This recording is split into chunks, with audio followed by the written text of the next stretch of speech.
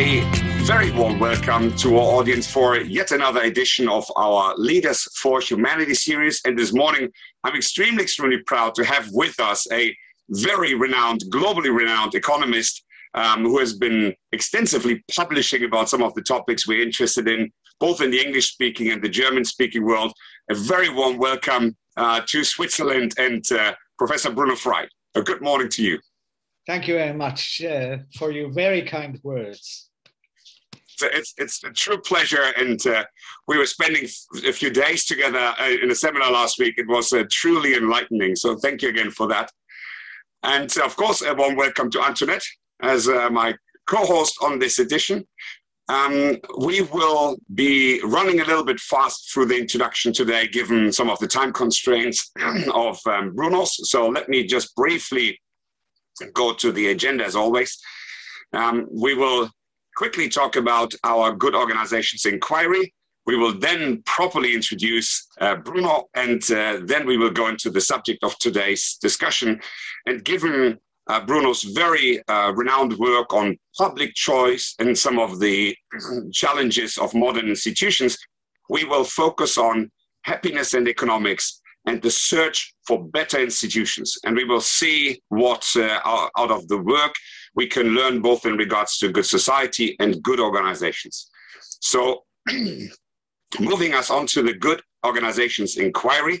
What is it all about? As we've said many times, it is really a search for how in today's fast-changing and complex world, organizations can become good actors in society. How can they step into the role of a good actor as a corporate citizen in regards to the ecology and ecosystem that they are a participant of? How can they become good enablers and containers for the communities that they host in regards to enabling them to flourish and to grow? And finally, how can they become breeding grounds for individuals to lead a good life and find, as we will talk about today, personal happiness and well-being? And with that, in a shorter version than usual, let me directly hand over to you, Antoinette, for a proper introduction of Professor Frey. Well, I'm very glad that we have Bruno with us.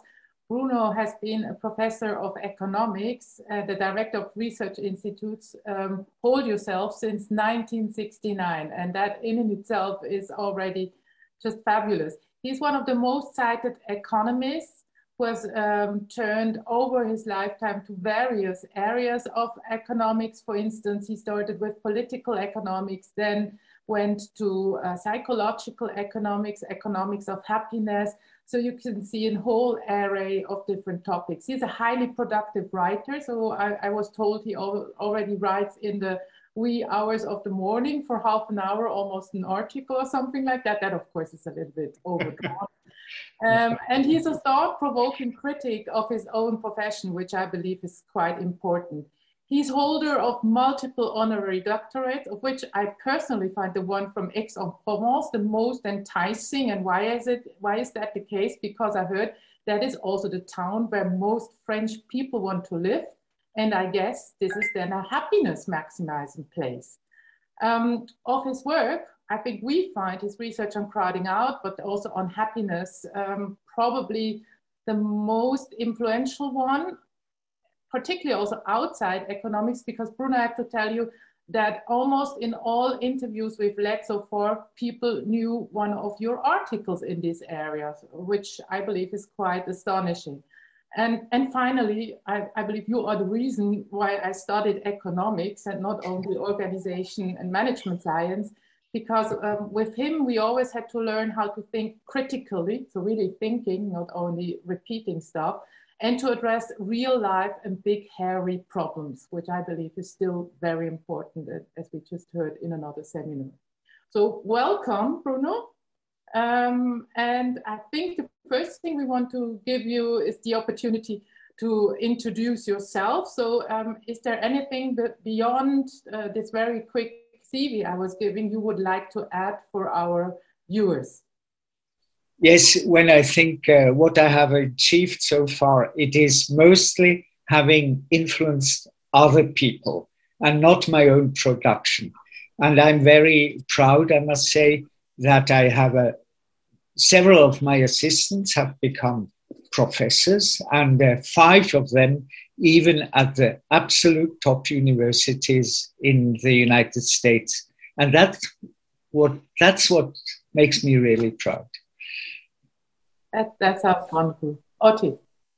Very interesting. And maybe another question, Bruno. I think in your research, you point out that there is a correlation between positive and meaningful activities and happiness. So what drives you these days after having explored much of the world of economics already? To inquire new ideas. That is probably... that is a problem of mine. If I had started just doing one thing, for instance, I have a friend who did all his life the shadow economy.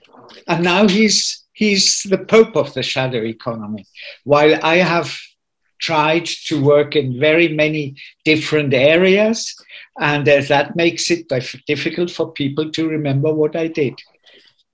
Wonderful. And I think we are very grateful to the fact that you've explored so many areas because we found so many interesting ideas. And let's then dive right into it. I will just bring up one slide, as always, briefly to frame our inquiry. So here it is. As always, what we will seek to do is to first investigate what is the good society and what is good. And here today, with Bruno being so outspoken in the world of happiness research, we will really focus on happiness in economics. We will then move on to not only good organizations, but actually good institutions, and learn a little bit from public choice theory, from what it means to build good institutions, and what potentially is transferable into the world of business. And finally, we will move to how can we individually and collectively become better and look at potential for societal transformation, but also transformation in academia. And again, I've read some outspoken articles of yours, Bruno, and we will be intrigued to hear a little bit what role universities and maybe executive education these days or leadership education can play. So this is the playground, staying in the metaphor, so to speak. I will stop sharing the slide. And I would suggest we go right into it with the first section, which is about good and especially happiness. So I think, Bruno, would you mind maybe framing this for our listeners first?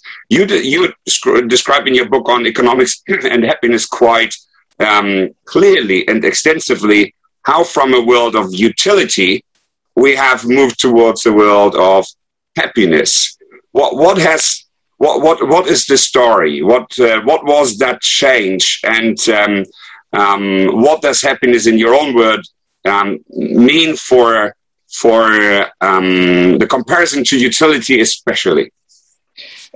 My story is that as an economist, I was educated that it is impossible to measure utility.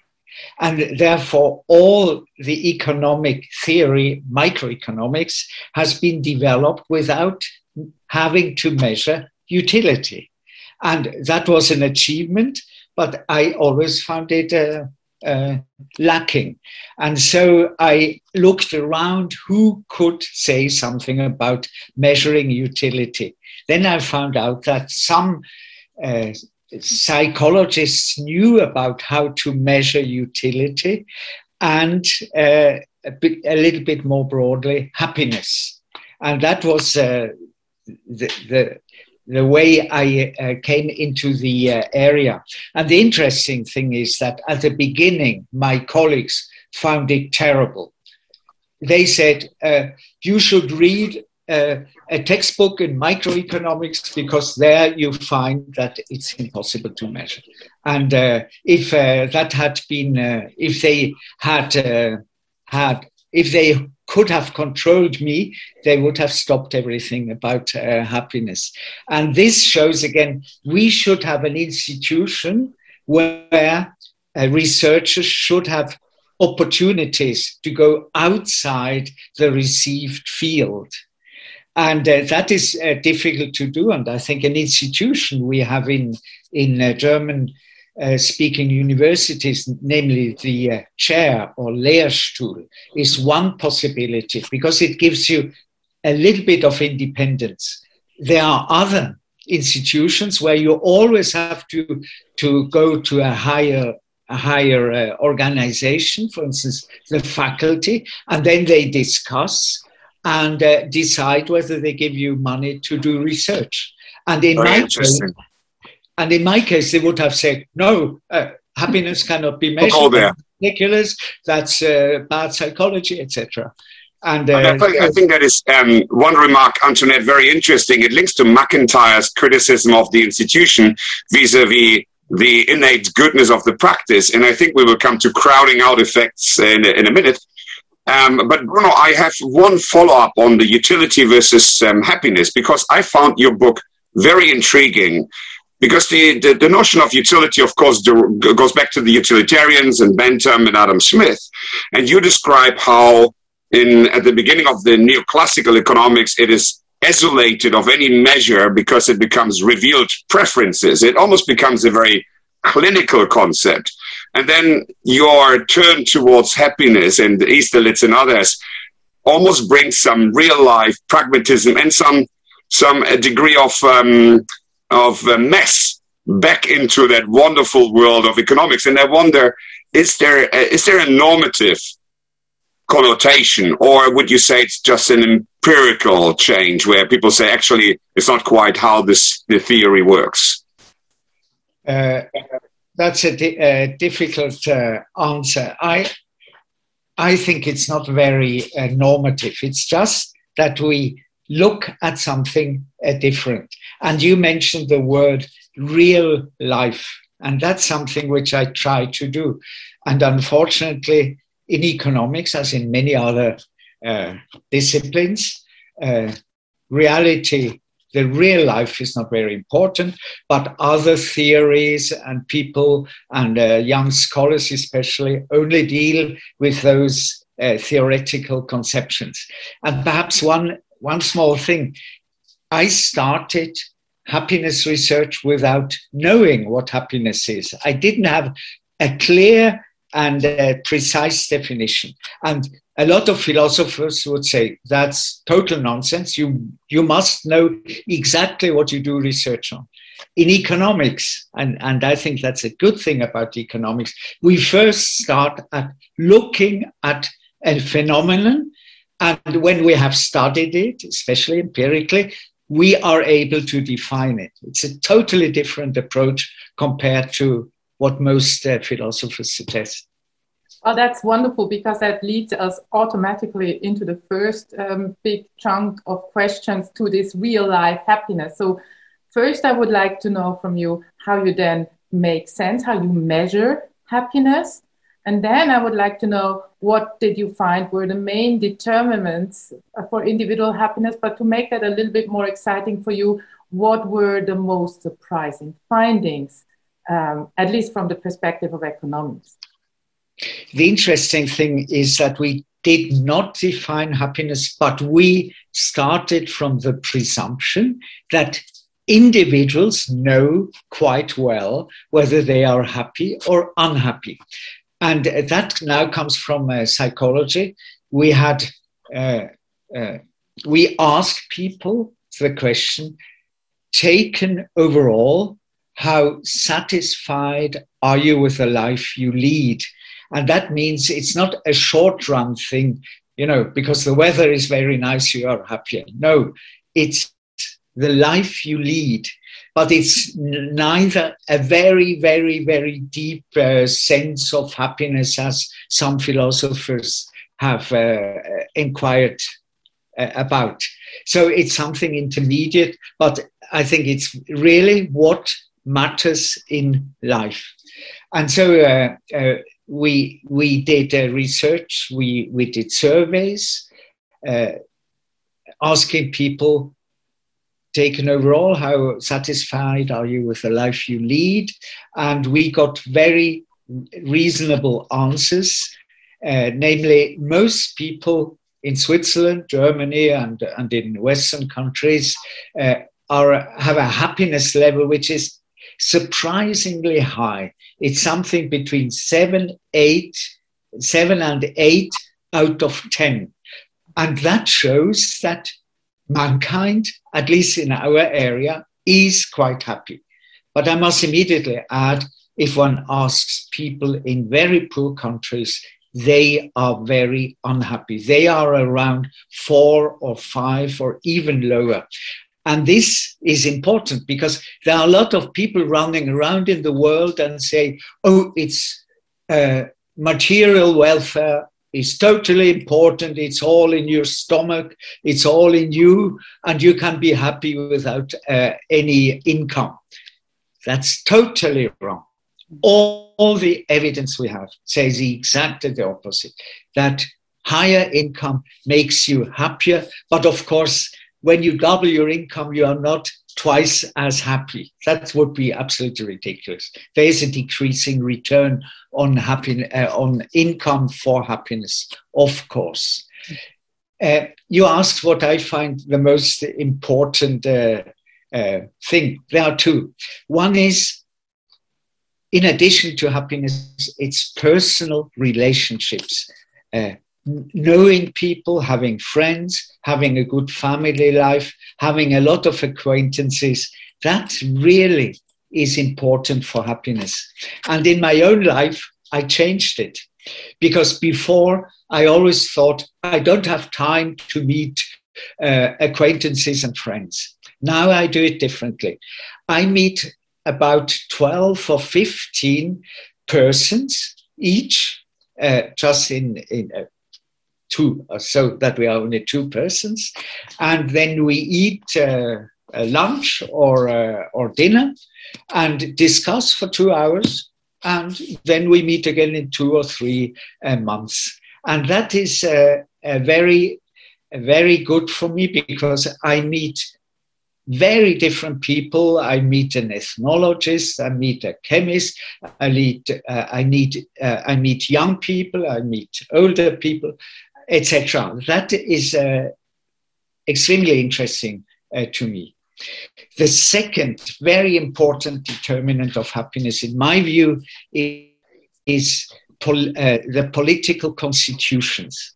When you look at why are some people why are some nations poor? I think we cannot say people are silly or less intelligent than the Swiss or less engaged or don't want to work. No, it's normally the bad political institution. Let me give you an example. If somebody starts something new in a very poor country, immediately all the relatives want to participate if you are successful and want to have part of the income. But even more importantly, when you are successful, politicians will note it and they start taking it away from you. So that being entrepreneurial in a poor society with a bad political institution, political institutions, makes it impossible for you. While in a country like Sweden or Denmark or Norway or Switzerland or Germany, you can start new ideas and become reasonably successful. I would like to ask one follow-up question, Bruno, on the first part, the personal factors that correlate with happiness. And I recommend your work on happiness and economics to anyone interested in the research that is out there. And I think in your work on economics as a science of human behavior, I think you're pointing out the empirical nature of some of your work. I could not get a good feeling for the weight of some of the factors that play a role. And I think what you're pointing out in regards to money, you said, is mostly relevant for cross-country research, whilst inside a specific country, you can see some of the nuances of the decreasing return, so to speak, on income. But I only found one work that you cite, a German piece, where people have tried to understand the relevance of psychological personality factors vis-a-vis demographic and social factors. And I think the third bucket they call error. And it was roughly 30% in regards to determining happiness. what is your own perspective on how important is the personality of the individual and whether they're extrovert or introvert, etc.? How important is the socioeconomic contingency? And finally, the relevance of other factors, like you mentioned, institutions. Is there any weighting, or is it completely subjective?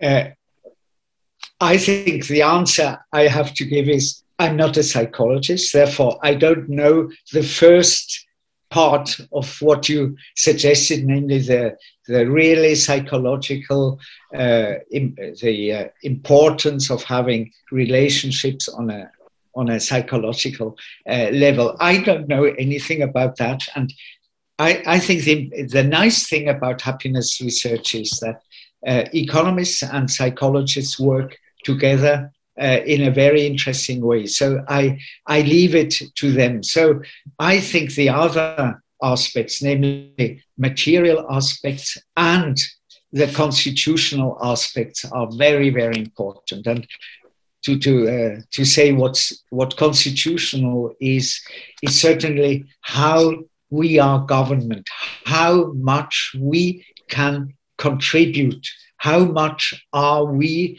as individuals involved in decision making. And in many politicians elected, and afterwards they are a close group and are not interested whatsoever in what the population means. You can see that today in Germany, where they try to find a new government. They never speak about what people want, but rather what the other parties want. So it's a close group. And I think it's very important that there are institutions which enable people to directly participate. For me, democracy is coming from the bottom and not imposed from above. That is a fundamental difference also among political philosophers. And I'm one of those who think democracy means that normal people as you and me are able to participate. And the second aspect of this political influence on happiness is that it is important to be decentralized so that people are in an environment they know and that things are not determined from above, as this is the case, for instance, in France. And I think Switzerland is quite good. You mentioned before that we met at a conference in a little, in the smallest canton of Switzerland of 16,000 persons, which is very small, but that they know what is happening in their little canton and can make reasonable decisions. Interesting that the little canton we went to was famous also because they wouldn't allow women to vote until 30 years ago. But I want to probably, Antoinette, make two more questions in this section and indeed then go on to the political institutions, which I think is absolutely fascinating, as you mentioned, Bruno. But I have one more question maybe on the nature of happiness and some of the problems with how people seek to maximize happiness. And I think what we've seen a lot in your work about some of the challenges in terms of biases and expectation theory in regards to how people fail to optimize happiness. I think that is worth digging in, maybe, Antoinette. And then I have one more question, taking it to a higher level in regards to justice. But you mentioned now various times maximizing happiness and optimizing happiness. I don't think that this is the correct way to approach happiness. We live, and when we live well, as an outcome, you might say that is happiness. That is pursuing happiness in the best way. But nobody should get up in the morning and say, today I want to maximize my happiness. I think life is totally different. You live and do things and do other things, and you should. Here you can of course influence happiness by doing important things. For instance, as I said, having more intensive contacts to other people, which many of our colleagues and people in business are so time constrained that they forget that family is important. And especially, I mean, today a lot of people speak about the family, but I think friends and acquaintances and an interchange without being stressed by time, I think that is very important and really leads you to be happier.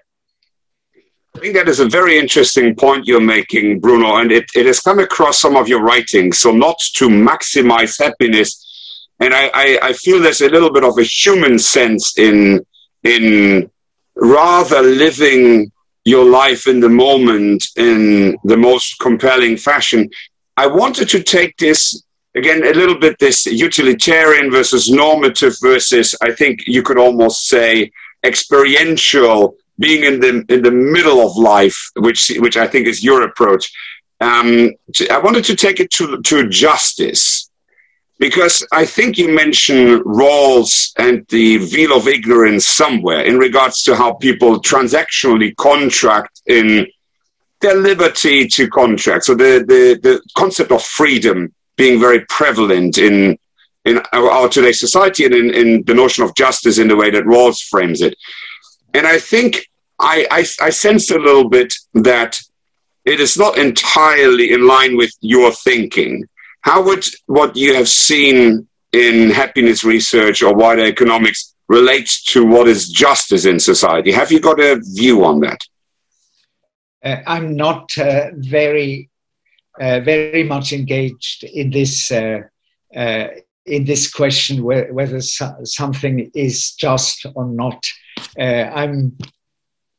I didn't do research on exactly that question. One issue which is very important to me is about this maximization of happiness, which is very often, governments are very often saying they are maximizing happiness, or people tell politicians that they should maximize the happiness in society. And I think that is a wrong approach, because nobody knows what the happiness of the of society overall is. I know how I feel, but not what all the others feel.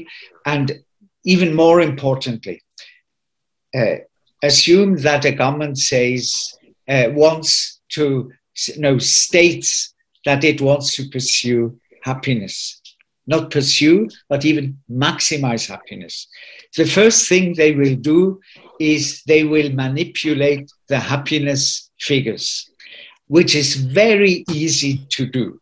For instance, in some countries, including the United States, in some states of the United States, people who are in prison are not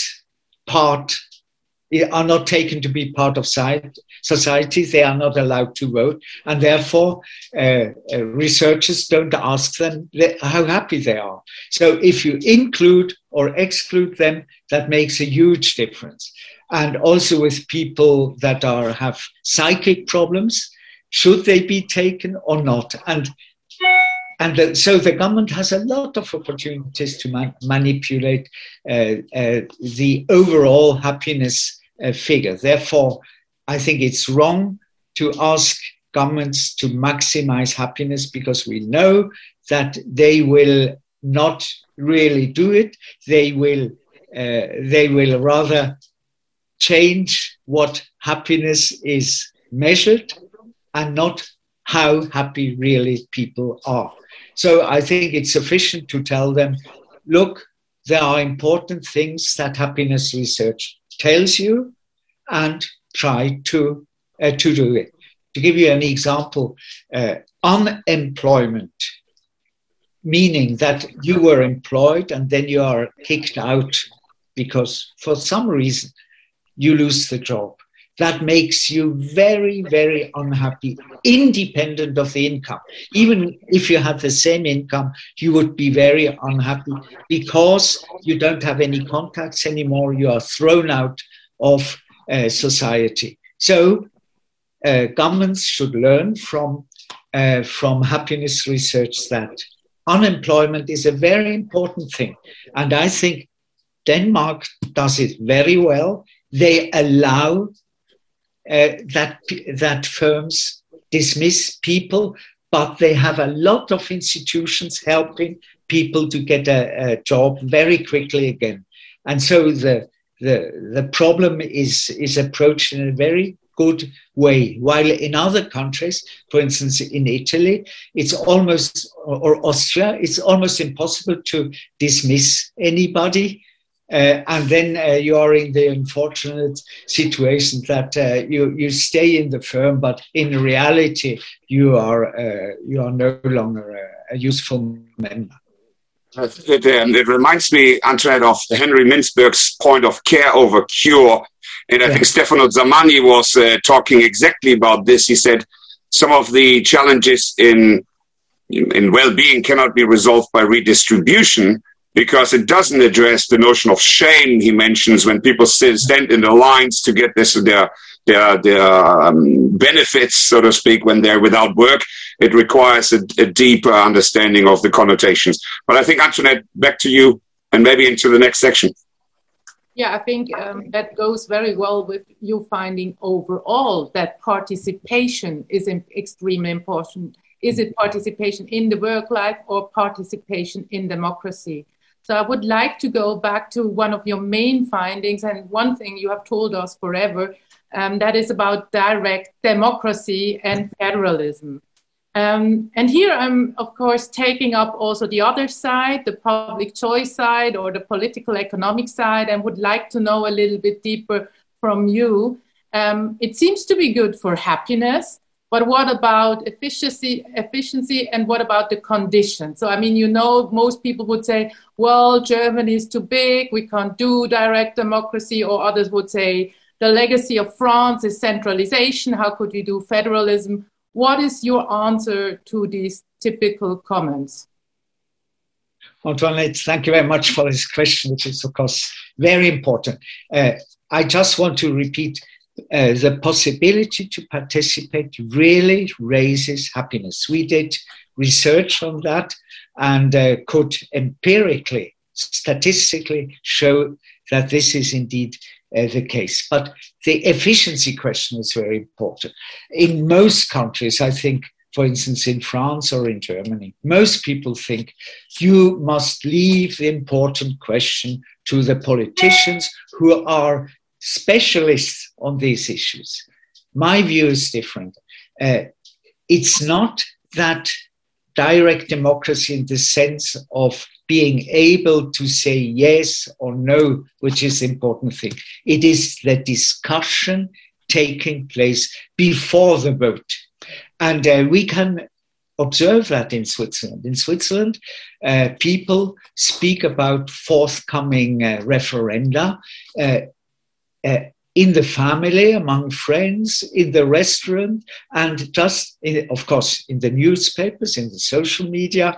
And that is very important, that there is an exchange of views, of positive and negative views on a referendum. And I think that is what really democracy is.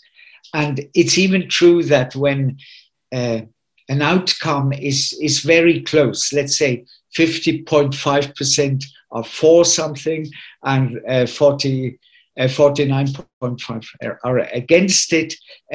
Afterwards, after the vote, there are adjustments. One takes into account that the minority is very large and the majority is small. So one sees there are two aspects which have been discussed before, and then one should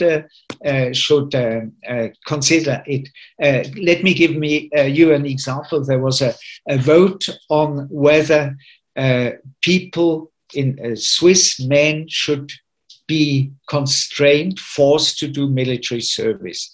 And the answer was Yes. So one was forced to do military service, but immediately afterwards, immediately means half a year later or a year later, civil service was introduced, and it's now used by many people. I think that's a convenient way to go to consider the interests of normal people. Can I ask a question on here? Because I found your early writings on public choice very interesting. And as I told you last week, it's an uncharted territory for myself, really. I wondered, so I came across, first and foremost, the vote maximizing models, where public actors seek to just do whatever's needed to get reelected. And there was a notion that potentially that helps them to support the preferences in the population. But then there was a whole theory about political business cycle theory, where potentially they might do things that exacerbate the situation, or even rent-seeking and special interest theory. So is there a situation where we have in modern states very often a non-optimization, so to speak, or not even a clear enough interest in supporting the population in becoming happy, so to speak? How do you see that territory? Yes, I think politicians are indeed very, very interested in being re-elected, which could be termed vote maximization.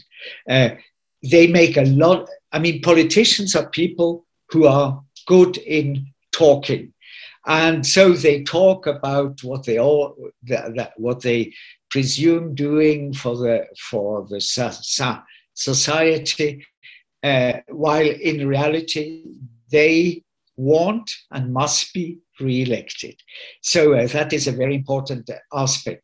But after the election, they forget all this and are a closed circle. And there are many deviations from the interests of the population. And one interesting aspect you just mentioned, Otti, political business cycles, which means that between elections, politicians and the government pursues a policy which is considerably away from the interests of the population as a whole, and towards when the election is coming again, they try to adjust a little bit to what people want. And that is interesting for economists, because Keynes said, when there is a depression, then you should spend money, while the political business cycle does exactly the opposite. It creates business cycles. And that's a new aspect which I found to be quite interesting, and which we found that it exists in several countries, in many countries like the United States, Germany, and others. It's very interesting. And Antoinette, it resonates with, I think, Paul Adler's view that we will, I'm sure, hear more about, where he suggests that modern governments will not be able to create that institutional environment, Bruno, that you're talking about. Because on the one hand, I think what you're hinting at is that their own behaviors might not be conducive to creating the environment. And secondly, special interests have come to be very strong in pointing or in guiding the government towards kind of the well-being of few rather than many. And I think this is also, again, Henry Mintzberg said, in the United States, we have the best democracy money can buy, because so many people can influence the government with their money. So yes. What's your view? More direct democracy, is that in itself going to solve the situation? And may I just very quickly chip in, because Vater just looked at direct democracy again in a review article, and he came out that the jury is still out whether direct democracy too is influenced too strongly by certain interest groups. So it's more for the few than for the many. We're really interested in your answer here. Special interests are very important also in direct democracies.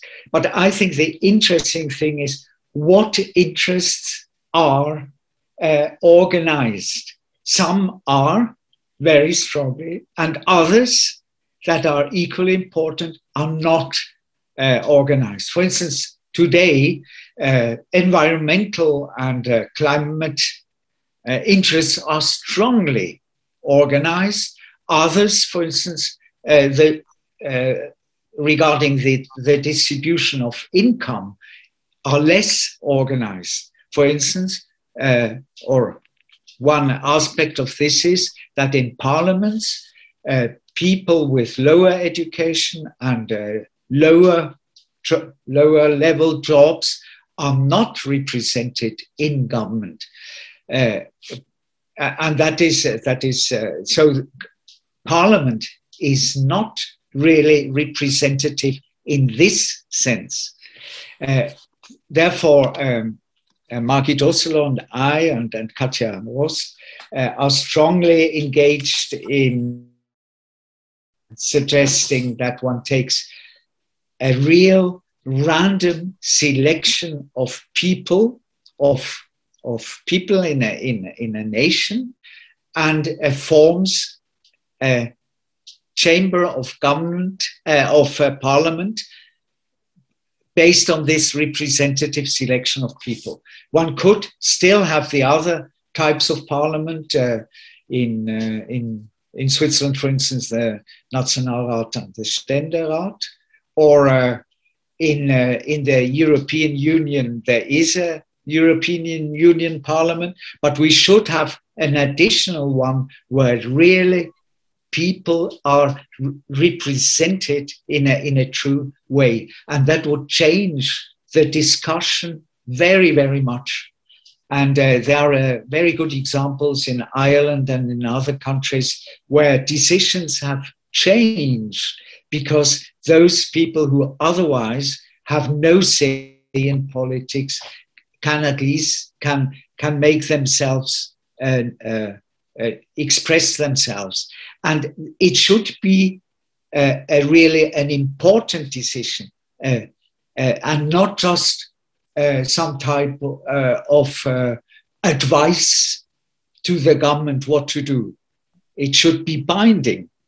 Otherwise, politicians say, oh, yes, that was very nice to hear what the population wants, and now we go on. So it's not only a council, but it would be a true decision body. And what I hear is, first, you told us again, please compare. It's not better in representative democracy than in direct ones. So that's the first thing you told us. In direct democracies, you still have some further checks and balances. And then even in direct democracies, it would be a good idea to have this random draw in the representation to make sure that we have some of these other interests not institutionalized, now institutionalized.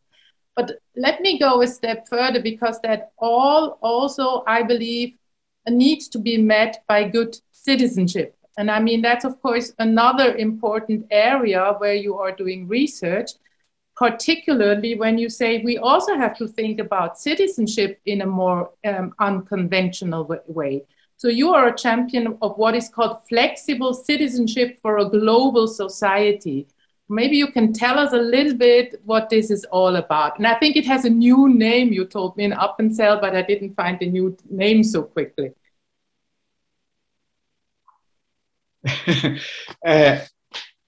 Yes, I have a proposal. Today, somebody is a citizen or is not a citizen. Let's take a concrete example.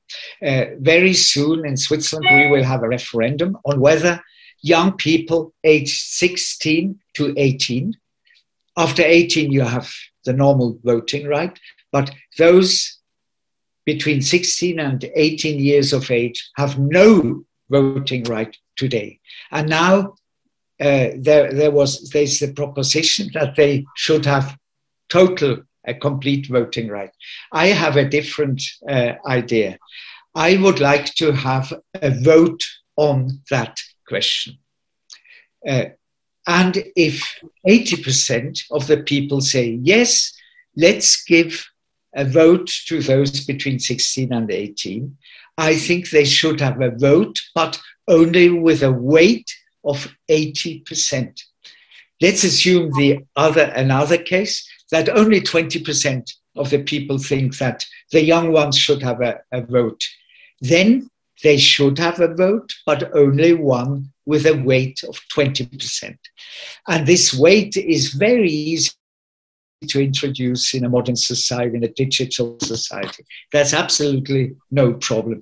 So the young people would slowly get more and more vote, and at age 18, they would have a vote of 100%. And the same procedure I suggest for foreigners. Let's assume that a manager comes into Switzerland for a year or so. He or she has no interest in Switzerland because he or she knows that she will go away in 1 year, and they have no relationship to Swiss people, etc. So they have very little knowledge about Switzerland. Therefore, I think it's ridiculous to give them full voting rights, though they are foreigners. So again, I would think we should have a vote on that. And for instance, suggesting that when somebody has been in Switzerland 5 years, or no, let's say 4 years, let's have a vote on that, whether they should have a voting right. And again, if 80% think, yes, after 8 years, they should have full voting rights, yes, then give it to them, but with a weight smaller than 100%. And after, when they have got the citizenship, then of course they have full voting right. I think, what a wonderful idea, Bruno. Thank you. So fractional votes. What came up whilst you were talking for me, though, was Bill Torbert's discussion of Rousseau. And Rousseau famously striking that difference between general will in regards to the common good and almost like the aggregation of individual wills in kind of methodological individualism. And I have the feeling, is there not a difference between 20% of people, and maybe even the elder ones in the lead, thinking that younger people should vote, and some general principle whereby it might be much better if the young people got 100% of the vote because it's their future, so to speak. So are we not having a challenge if the individuals in society are not fundamentally interested in the common good? And that reminds me of Canero's impossibility theorem, where I think he's arguing that you almost need a benign dictatorship to overcome social choice problems, because in a society where negative individual freedom is the main arbiter of social choice, you're getting always into a position of impasse. So don't we have a problem with preconditions for your system to work in the interest of all? Yes, I see the issue, but I think that our society should be built on individual values, and they must be aggregated put together in a reasonable way. That this is the important issue: how to do that. And my idea is not only through elections, but by direct participating in various forms. And I think this contrarian view that there is something like a social whole which exists somewhere, but is not empirically really cannot be identified empirically. That is not my way of looking at politics. So I think one question is there a common good? How would we define it and measure it? And as you said, it's not about maximizing and optimizing a general happiness curve. I wonder kind of how we would get around that. But I think another point is, and Antoinette pointed to that in the pre-discussion, if we take Brexit as an example, where people arguably voted, and the vote was very slim, of course, right? I think we had a number of factors that are interesting. We had politicians that couldn't be held accountable for what they suggested. We had a misinformation campaign, arguably, where people were portraying the benefits of Brexit very badly. And we had self-interested politicians. So do we need to solve some of these challenges before direct democracy would lead to better choices? I must say Brexit is an unfortunate example of a direct vote, because there was no serious discussion before. As I emphasized before, the important thing before a referendum is the discussion. We must know the pros and cons. And that was not done in the United Kingdom, and that's very unfortunate. Coming back to what you said about the common good, I think we should stop thinking about the common good. There is no such thing as a common good. And you rightly referred to Arrow, who said it's not possible to say what the common good is. I think the right thing is that we have the right processes to discuss the pros and cons of every aspect which has to be politically decided.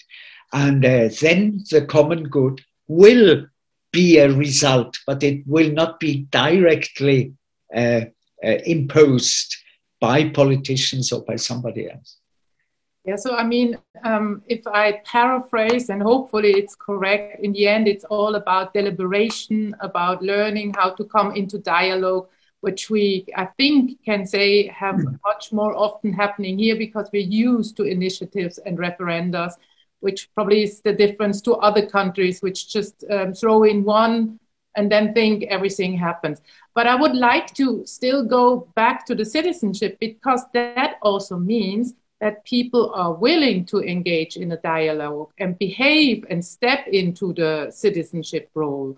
And here as well, you were saying, well, maybe we do have to reform the citizenship role, not only with the voting rights, but also with other aspects, so that we can choose, for instance, several organizations we want to be citizens of. Mm-hmm. And I just, because I find this a really original concept, I would like you to tell us a little bit about it, and also maybe about the possible problems which could arise and how to solve them. Thank you. I think that is indeed a valuable idea, that the national states that we have today are historically given.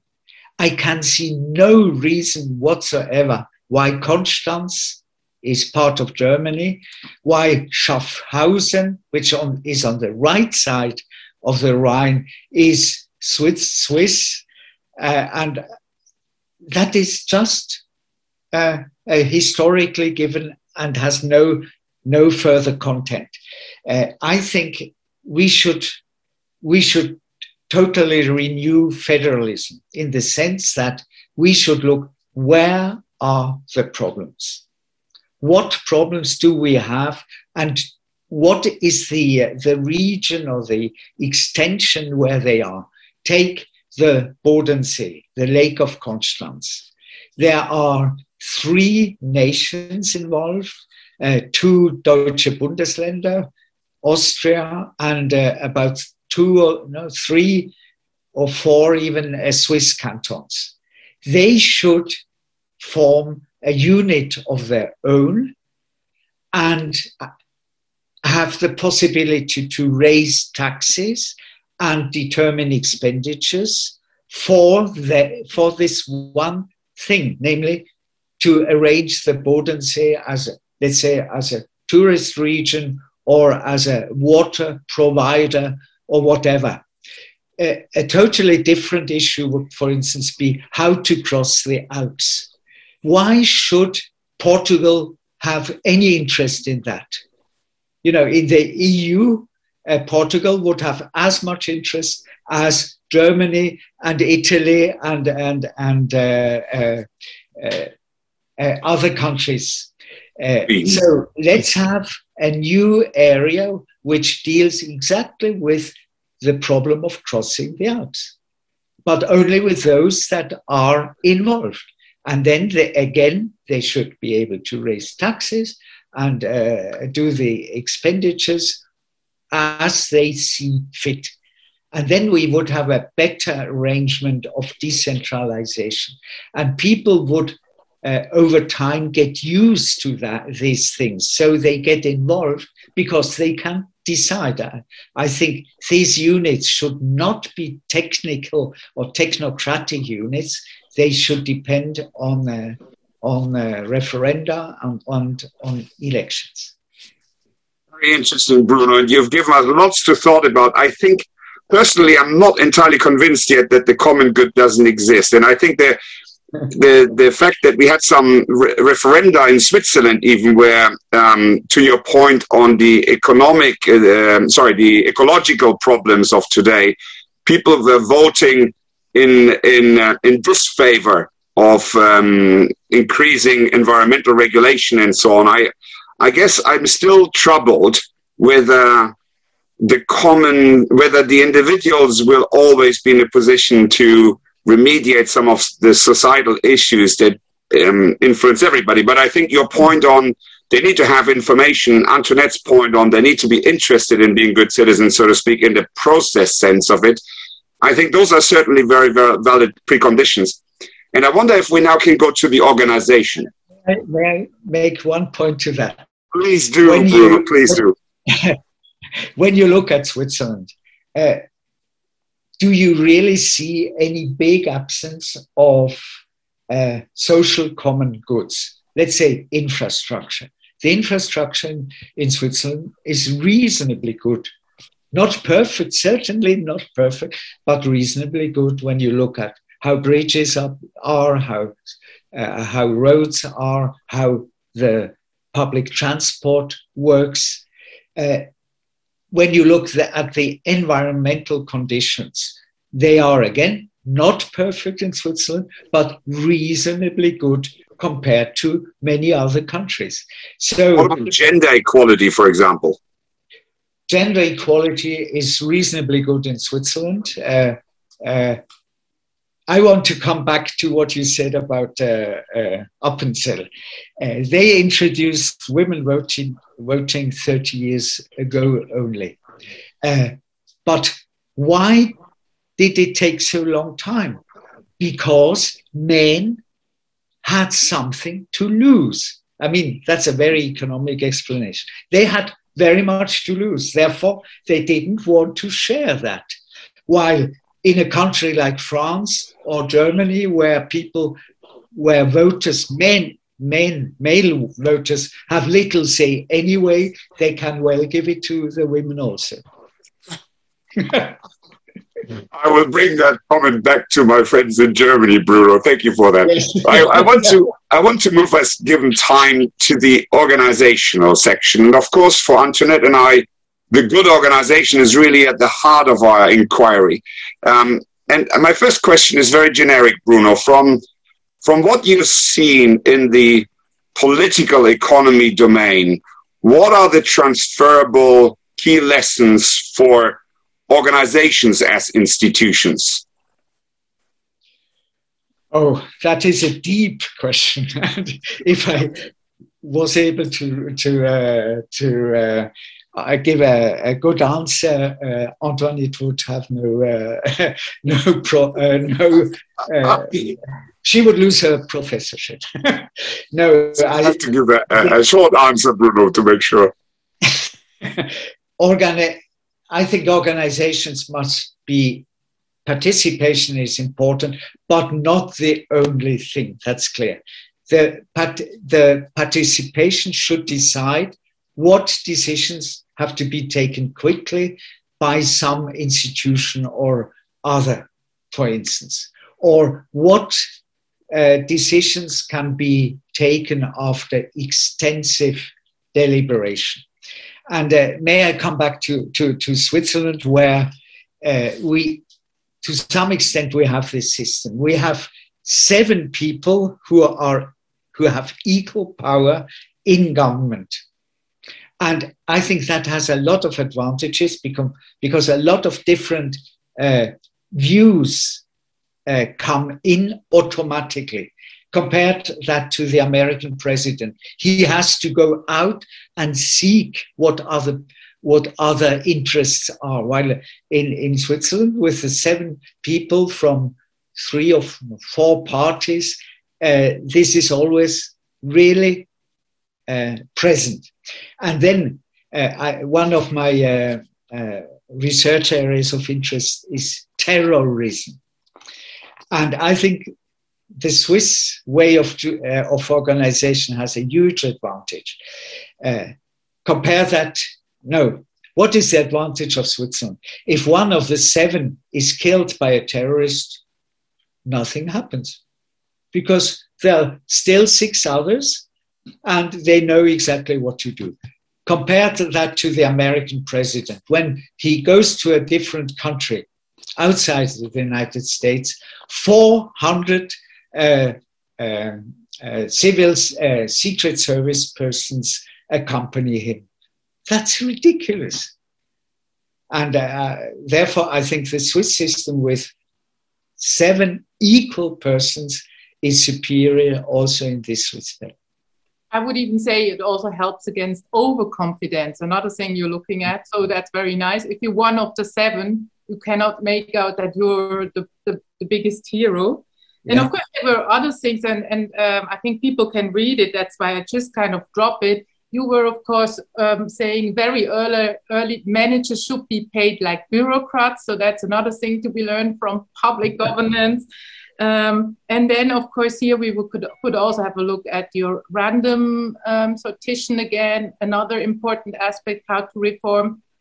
But I have to say, I mean, I could defend management science now. We also looked at some areas and we stole not only from your area, but also, for instance, from religious institutions. So there is something called sociocracy, which is coming from the Quakers. And here you also did some research. So I would like to have a look at the cloisters, because I find indeed sometimes I would love UBS to be a little bit more like a Benedictine cloister than what they are at present. So can you tell us what was interesting for governance you learned with the cloisters, which could be interesting for all organizations? With orders, the interesting thing, the Catholic Church has a lot of different orders. I suppose at least 100. And the interesting thing, each one of them has a special task or a special way of organizing in monasteries. So the Benedictines are rather broad, while, for instance, the Cistercienser in German, Cistercians, are almost the whole time in the monastery, don't talk to each other.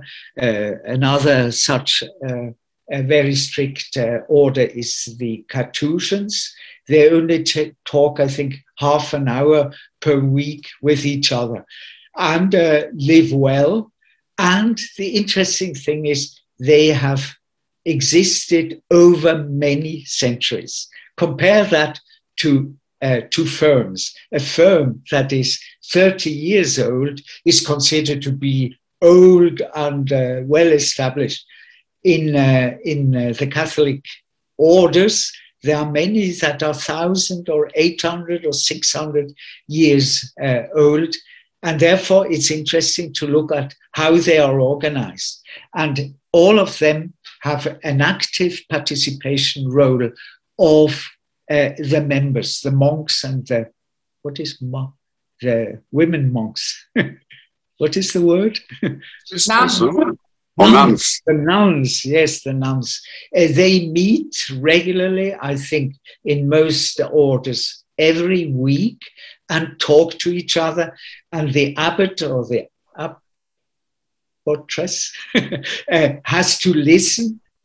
But then can take a decision, but they are dependent on the views of of their members, and that makes it very interesting. Another interesting thing is, where does the abbot come from inside or from outside? And it seems that it is better from inside than from outside. They are more effective because they already know the problems. And a third thing is that the monasteries survey each other. So the abbot of a monastery goes to another monastery and checks whether they really attach to the goals of the order. And he has an interest in that because his own prestige depends on that. May I introduce another thing which is not only connected to orders, but to the Catholic Church. That is, I think, in every group that discusses, like shareholder meetings shareholder meetings and things like that, there should be an advocatus diaboli, a person that has the task to talk against what is, for instance, suggested by the CEO. And he should be taken seriously. And that means that he must have a career potential to go on in a higher level group, etc. Today, what happens in shareholder meetings, it's the CEO says something, and then the members nod, and that's it. And that had very bad consequences, especially for Swiss banks, because nobody said something. An example again, the Raiffeisen Bank, which is the third or fourth largest bank in Switzerland, had a CEO who did whatever he wanted, and nobody objected. But if we have had an advocatus or advocata diaboli, they should have asked, is it correct to invite persons working with the bank in very expensive hotels, for extensive meals, and even for sex? They of course, that would have changed things. I find it very interesting, Bruno, because so if I understand your reasoning, it is really focused more on the process of getting to good outcomes. And I think, as Antoinette already mentioned in an article you write on what we can learn from public governance and organization, you cite fixed compensation, as Antoinette mentioned, bureaucrats pay, division of power, rules of succession and rotation, restricted terms and re-elections, and then institutionalized competition. So all process interventions, I think by the same token, the role of the internal devil's advocate is to a degree a process intervention. But I wonder, and I know you're critical of ethical capitalism, so to speak, but is there not a normative question still? Because the devil's advocate would need to intervene on the basis of some understanding of what good is, to say, you are maximizing profit in the interest of your shareholders, which maybe is exactly what you should be doing. But there's a wider challenge, which is actually this is not leading, let's say, to the ecologically valid answer. Is there not still, are you not avoiding the ethical problem? To avoid it, we could have more than one advocatus diaboli representing the main, what we consider to be the main interests. I would like to come to again emphasize the process is the really important thing, but the process must be guided by a constitution or by an institution, because otherwise the process is just talk and then people go home and nothing happens. I think the important thing is always to talk, to have a serious deliberation, to have all the cons and pros and cons on the table, but then take a decision and put it into reality. Otherwise, it's just talk. And that which reminds me of the discussion, Antoinette, we had about Habermasian and dialogic ethics and some of the work with Andreas last week. One final quick question from me, and then back to Antoinette. Co-determination. I think you mentioned it to a degree. I think the studies on the German model of co-determination is sometimes are not entirely clear. Do you have an opinion on whether that is a good model or whether there are some challenges with the German way of co-determination?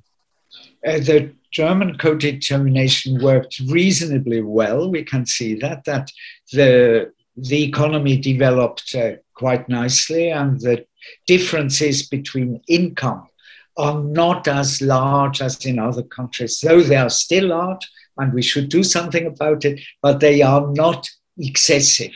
It's not true that in Germany there are people who are very, very poor and hungry, while there are very, very rich people around. That's just not true. So I think this deliberation aspect is very important, but again, we must have a constitution or an institution which really supports the various views, that they are taken into account. And I think here we are almost at our own institutions, because I would like to have a look at transformation. And I think once again, you were very outspoken that we need to change the way we do research, the way we organize universities. So I would really like to give you the floor to tell us a little bit about your criticism and how we should change things. That I think is most important. Thank you, Antoinette. I'm very skeptical, I must say. I have become more and more skeptical about universities. I mean, I spent my life at 4 or 5 universities, so I know a little bit how it works in various countries. I was in Germany, I was in Switzerland, I was in the United States, etc. I think what has gone totally wrong is the Bologna system, how we applied it. In principle, the Bologna system had nice goals, namely shorten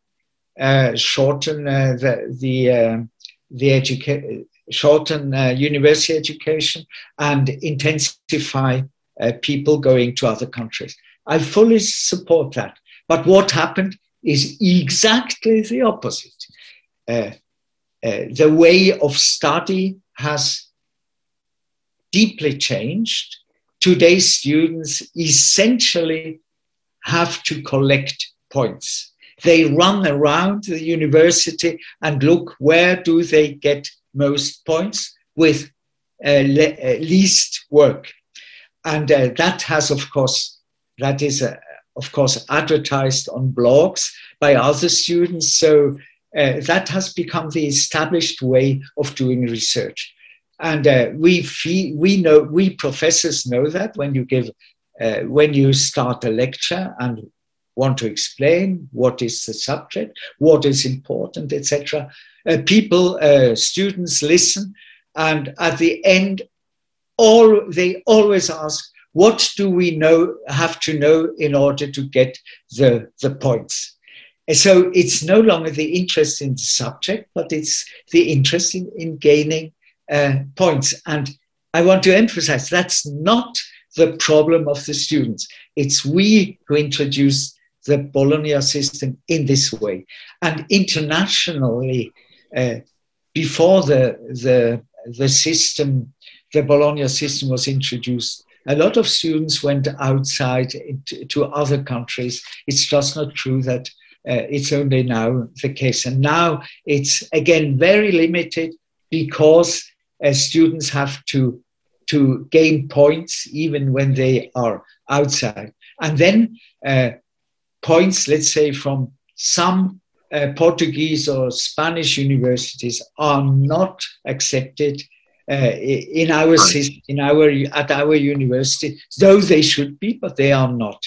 When I went to study at Haas School of Business at Berkeley, even those points were not accepted back into the European system. But Bruno, and if you allow me one more question, because I know we're out of time, but it has been wonderful, and I love your passion and the way that you're bringing true real-life economics to the table, and I hope our listeners and viewers will enjoy it as well. But I have one more question, because the Bologna system I agree with, but that is letting you off the hook too easily because of two reasons. Because you have written, and I've got proof in front of me, one, publishing as prostitution, which I found very intriguing in regards to your very own educational system going towards, I think Margit worked on the new public management